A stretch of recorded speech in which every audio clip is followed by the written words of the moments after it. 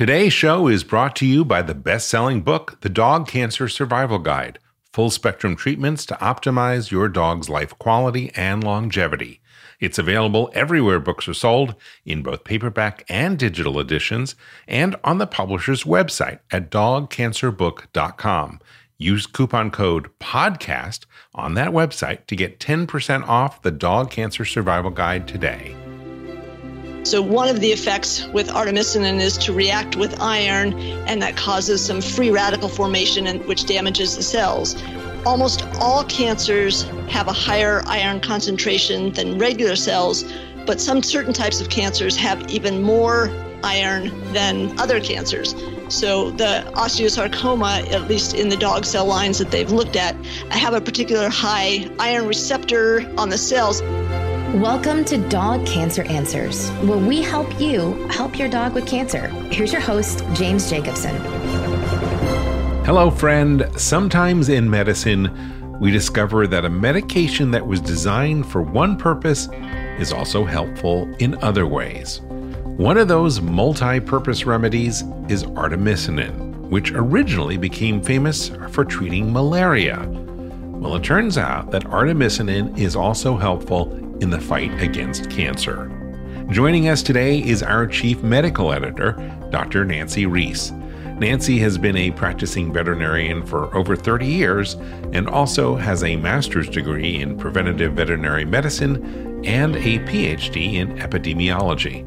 Dr. Nancy, once again, thank you so much for joining us on Dog Cancer Answers. Well, it's nice to be here. Life seems to be returning to a little more normality, and it's great to be back to regular activities. It is nice to talk about things that, aren't necessarily all COVID all the time. And that's actually what we're going to talk about on today's show. We're going to talk about artemisinin, which is something that Dr. Dressler talks about in the Dog Cancer Survival Guide. And he recommends it particularly for sarcomas, especially osteosarcoma. And he suggests this certain rotation of 5 days on, 5 days off. And it's in the nutraceutical chapter, which I think is chapter 12 of the book. But since the book came out a few years ago, there has been so much widespread use of artemisinin. And so I wanted to get your take on it because I know things are constantly evolving in veterinary medicine. And what are your thoughts about artemisinin? Well, you're certainly right about things constantly changing. And in any medication or anything that we ever talk about, whether it's alternative, natural, or drug-related, it's hard to keep up with the many changes that happen in dosing suggestions, particularly depending on what source you look at. It's pretty fascinating. In fact, originally it started out as an anti-malarial drug, and I think it was 2015 that the Nobel Prize in physiology or medicine, I can't remember which, but the Nobel Prize went to somebody who discovered the agent artemisinin that is in the silk wormwood plant. It's just one particular species of wormwood plant that has this agent. So not all types of wormwood have it, but the one particular strain does have the artemisinin in it. And it was originally developed as an anti-malarial drug. And then through usage and, I guess, laboratory testing, they started to find some anti-cancer benefits by using it as well. Is it one of those things that basically it started just as a natural remedy and then turned into a drug? It sounds like, in terms of anti-malaria. Yes. I think, how they first discovered using it. I mean, I'm always fascinated by who the first person that tries any substance for something. I mean, right. The odd pathways have to be strange ways that people find things out. But yeah, so I think it was more of a, sort of a trying something out, found out that it worked on malaria. And then maybe based on the mechanisms that it worked against the malaria, they started testing it in cancer cells and things. They've, since the discovery of the one particular thing, the artemisinin, they've come up with some derivatives of it that are probably a little bit more effective in terms of treating things like cancer. So they have some sort of synthetic versions of artemisinin that might be a little bit more potent. And is it considered a drug or an herb at this point, especially as it's used for dog cancer? I would say the artemisinin itself is more of an herb, but the derivatives could kind of be considered a drug, although they aren't FDA regulated or anything like that. But the derivatives tend to be formed in a mixture, and it's going to be a little bit more consistent dosing than just taking a straight herbal preparation of the pure artemisinin. So it's more standardized than many natural products are. Right. And that makes dosing a little bit more, well, I hate to say it's straightforward because it really isn't. But, if you have a synthetic thing, you know exactly how much is going in there. And it might be a little bit easier to get a, quote, exact dose. So let's talk a little bit about the dosing, because in Dr. Dressler's book, in the Dog Cancer Survival Guide, he says to basically do the 5-day on, 5-day off rotation. That's not the case anymore. The break doesn't necessarily make as much sense as it once did. Is that right? I think that's true. As more people have studied it, and when looking at studies, the dosage ranges are quite dramatically different. But in most studies, there was one in particular that looked at a high dose for a short period of time and then taking off versus a low dose consistently. And there was really no difference in whether they were dosed consistently or had higher doses for short term.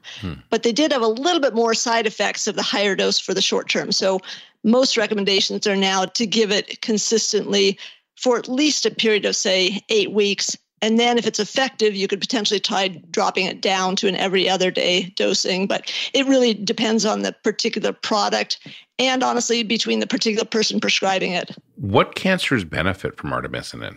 So one of the mechanisms they think that it has for anti-cancer effect is related to the amount of iron that's in the cancer cells. So one of the effects with artemisinin is to react with iron, and that causes some free radical formation, which damages the cells. Almost all cancers have a higher iron concentration than regular cells, but some certain types of cancers have even more iron than other cancers. So the osteosarcoma, at least in the dog cell lines that they've looked at, have a particular high iron receptor on the cells. They have a lot of the enzyme that brings the iron into the cell, and rapidly dividing cells need more iron. So osteosarcoma is certainly one that seems to have a good effect. In a lot of the test tube or laboratory studies, they've looked at, let me see if I can remember these, breast cancer, rectal cancer, prostate cancer, kidney cancer, I believe melanoma, and the osteosarcoma. I think those are kind of the top ones that have been studied. And artemisinin seems to have a pretty good effect in test tubes against all those cell lines. Are there cancers that should avoid using artemisinin? Obviously, it's not appropriate for all cancers. Yeah, there's very few contraindications or ones that it wouldn't help somewhat. But they do say anything that involves radiation within several months should not have artemisinin. And then there also might be, if the animal happens to be on a seizure drug, whether it's related to its cancer or not, probably should not have the artemisinin because there does seem to be an interaction there.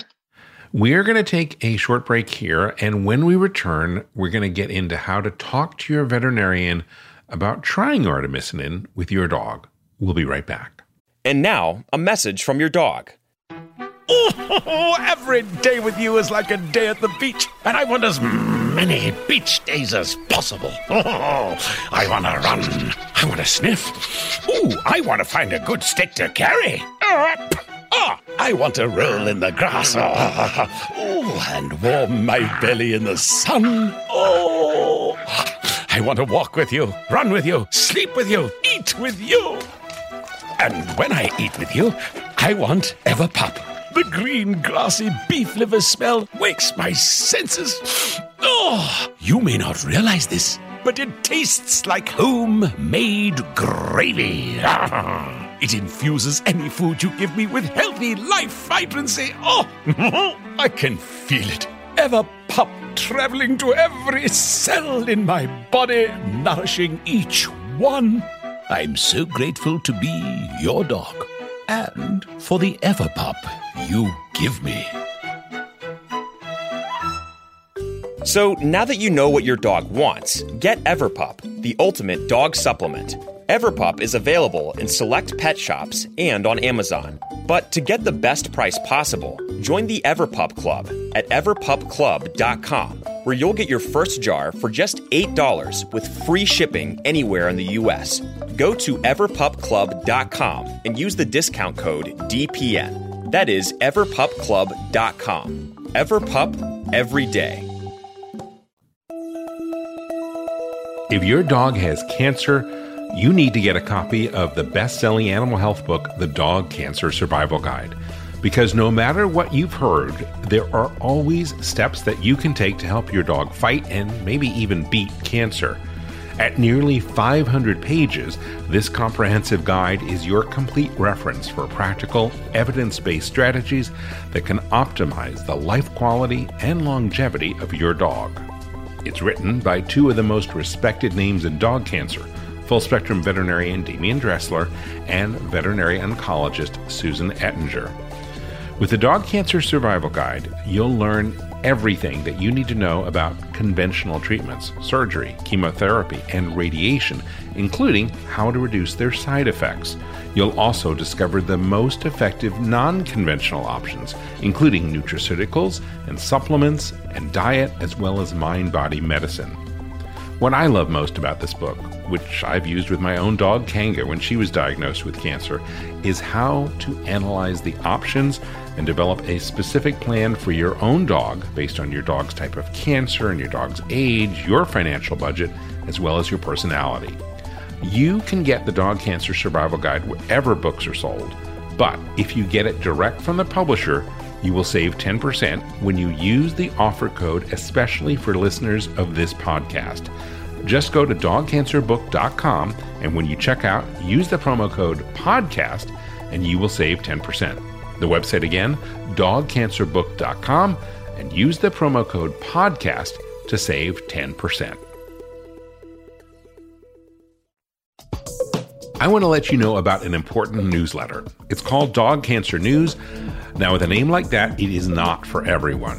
But if your dog has cancer, you will want to subscribe. That's because every issue features articles that will be helpful, such as low-carb dog cancer diet recipes, new clinical trials, financial resources to help pay for cancer care, information on supplements, and lots of other helpful info that your veterinarian may not know or have the time to share with you. Also, when you subscribe to Dog Cancer News, you will get a weekly update on the topics covered on this podcast, along with links and resources. So how much does Dog Cancer News cost? Well, today, you can subscribe for free. It's our gift. For a limited time, you can get a full year's subscription for free. No strings attached. Just go to this website to sign up for the newsletter now, dogcancernews.com. It takes less than 10 seconds to subscribe, and it is totally free. Do it now at dogcancernews.com. Mom deserves the best, and there's no better place to shop for Mother's Day than Whole Foods Market. They're your destination for unbeatable savings, from premium gifts to show-stopping flowers and irresistible desserts. Start by saving 33% with Prime on all body care and candles. Then get a 15-stem bunch of tulips for just $9.99 each with Prime. Round out Mom's menu with festive rosé, irresistible berry chantilly cake, and more special treats. Come celebrate Mother's Day at Whole Foods Market. Another day is here, and you're ready for it. What to wear? Check. Breakfast, lunch, and dinner? Check. Planning for what's next and how to save for it? That's where Bank of America can help. For your financial to-dos, Bank of America has experts ready to help get you closer to your goals. Get started at one of our local financial centers or 24/7 in our mobile banking app. Find a location near you at bankofamerica.com/talktous. What would you like the power to do? Mobile banking requires downloading the app and is only available for select devices. Message and data rates may apply. Bank of America N.A., member FDIC. And we are back with Dr. Nancy Reese discussing artemisinin for dogs with cancer. Is your experience that most veterinarians know about and use artemisinin? Or is it still sort of undiscussed things in most vet circles? I would definitely put it in the undiscussed things, yes. And it seems like it has a lot of potential. There's even been some work that showed that it may sensitize some of the cancer cells to become less resistant to the chemotherapies that they're on. So a nice adjuvant or additional treatment that might prevent the cells from getting resistant to the chemotherapy, which seems to happen a lot in the cancer. So it would be nice if it was more widespread usage so that we could better refine what it's going to be good for and not. Why do you suppose it is not more readily known, and why do you suppose vets aren't using it more frequently? Well, I always hate to say it, but anything that starts from kind of the alternative realm sometimes is looked down upon is probably too strong of a word, but traditional veterinarians, Western veterinarians, are so used to, I want a really good clinical study where you give me X dose in this particular type of cancer and it works X% of the time. Mm-hmm. Things that come out of the sort of the more natural and alternative, they often don't have that specific correlation because it's something like, well, I've used it in 20 different kinds of cancers and some of them respond. It's just not as controlled of a study that traditional vets then that just can't take it as solid evidence. And it's really hard to get it accepted use without those really good studies, which people are working on, but they just haven't really come out yet. Is there pharmaceutical companies behind the studies, or is it universities, or who's doing the studies? That's a good question, because I did look up at the, I think it's the NIH that has clinicaltrials.gov, mm-hmm. and there are a huge number of studies that list artemisinin as a subject of interest. So there's definitely a lot of focus on it. But unfortunately, a lot of those studies never come to light, because I think I found one statistic that said out of 920 clinical studies on different agents, only 32 ended up having results that were published. So you can have, a huge number of interest in artemisinin or any substance like that, but the trials may never make it to clinically useful information. But again, it does suggest that there is a lot of interest out there. So, Dr. Nancy, how much does artemisinin cost roughly? It's going to always depend on the type of product you get. And that's one of the things that I have, or an issue that we have with any naturally derived product, is the quality of the product. So it's not regulated or anything else. So you're going to get what you pay for sometimes, or you might pay for something that has nothing in it. So it's a little bit hard, but typical bottles that I was looking at, anywhere from $20 to $75 for a product. I think I looked on Amazon. And you might end up going through 2 bottles a month. So it would be a fairly inexpensive, depending on your point of view, product to use as an adjunctive treatment to any kind of cancer therapy. So as an adjunct, do you think that artemisinin is worth it? I think it really seems to have some potential. I mean, I just love the idea that it maybe will make cells more sensitive to the chemotherapies that they're on, or even by itself, it seems to, in addition to the iron-free radical formation effect, they've discovered that in some cancer cell lines, it helps to induce apoptosis, reduces blood vessel formation to help reduce the spread, decreases the cell signaling that's so important in cancer cells. So it seems to have, it almost hits all those classic hallmarks of cancer that Dr. Dressler talks about in the book. Artemisinin seems to have some effect on almost all of those very important cancer pathways. So I really think it's an exciting adjunctive treatment, in addition to maybe having some primary anti-cancer effects in itself. So for listeners who are thinking now, I would like to add this as part of my protocol, and they talk to the vet about artemisinin, and the vet says, I don't know Art. Who is artemisinin? How do you guide your vet through that conversation? So first thing I guess I would ask is if the person asking, the person with the dog with cancer, or the vet themselves, if they know of a holistic vet that they both work with. I mean, that's really nice to have that conversation with somebody that routinely prescribes it, because a lot of traditional Western vets might say, I don't know anything about that. I wouldn't use it because it's not standard. But if they have a good relationship with a holistic vet, or the dog guardian can reach out to a holistic vet and have that conversation, that way they can be aware of any potential interactions or experience with it.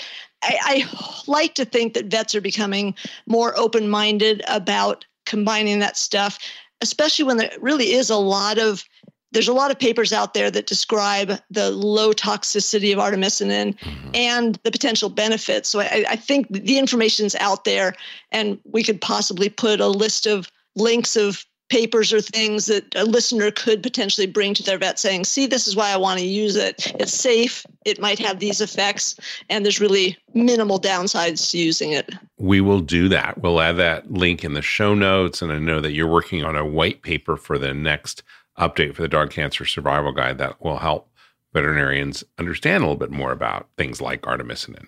Yeah, I think it's easy. It's nice to have readily accessible things so that somebody doesn't have to, I hate to say this, but doesn't have to go looking on their own. Right.